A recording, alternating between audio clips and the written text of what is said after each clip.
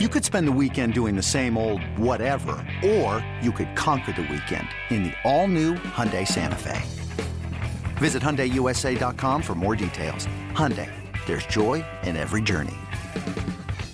Big series in Seattle Monday for a pair of wildcard hopefuls. Tim Beckham of the Orioles, he's ready to go because he attacks the first pitch of the night. Formerly with the Tampa Bay Rays. Here's the windup of the first pitch. Fastball swing and a fly ball into deep right field. Gamble going back to the warning track, looking up. Goodbye baseball. Tim Beckham with a leadoff home run on the very first pitch from Giovanni Gallardo. Opposite field home run. Just like that, the Birds lead it 1-0. Gallardo, the stretch, and the 2-0 pitch. Swung on, fly ball left field. Backing up is Heredia to the warning track. Reaches up and he can't get to it. Beyond the reach of Heredia, up against the wall, rounding third, Trumbull. He's going to score. The throw to the plate, not in time. And in at second goes Chris Davis with a double.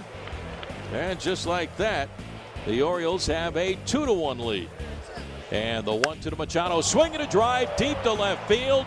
Going, and this one is in the upper deck. A grand slam home run from Manny Machado.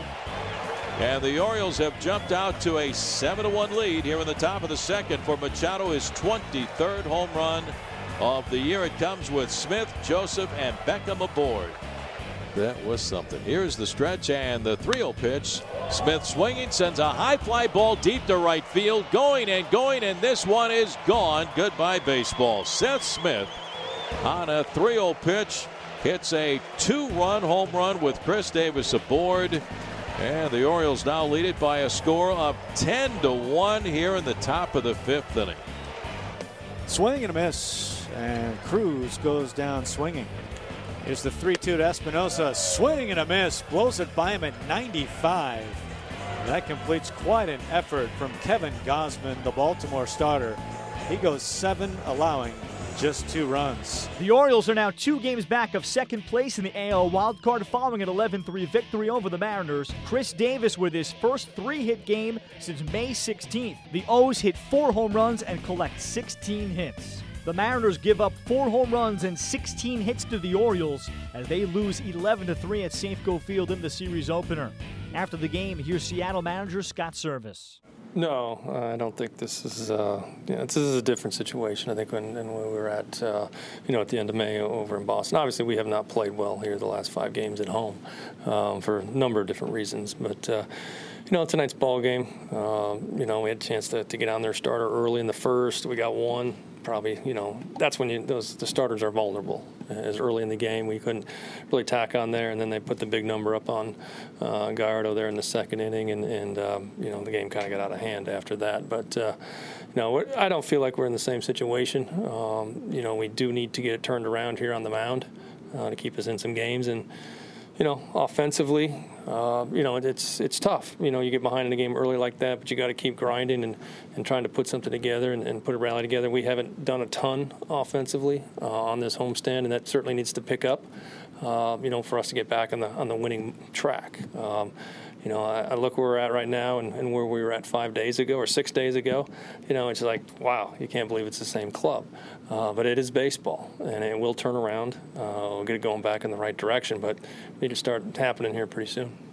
What are some of the things earlier in the season when you ran into kind of an offensive slump like that got it turned around? Well, I think offense can be contagious, just like pitching can be, Shannon. And I think when we got it going, earlier it was back to controlling strike zone, grinding at bats out. You just keep the line moving.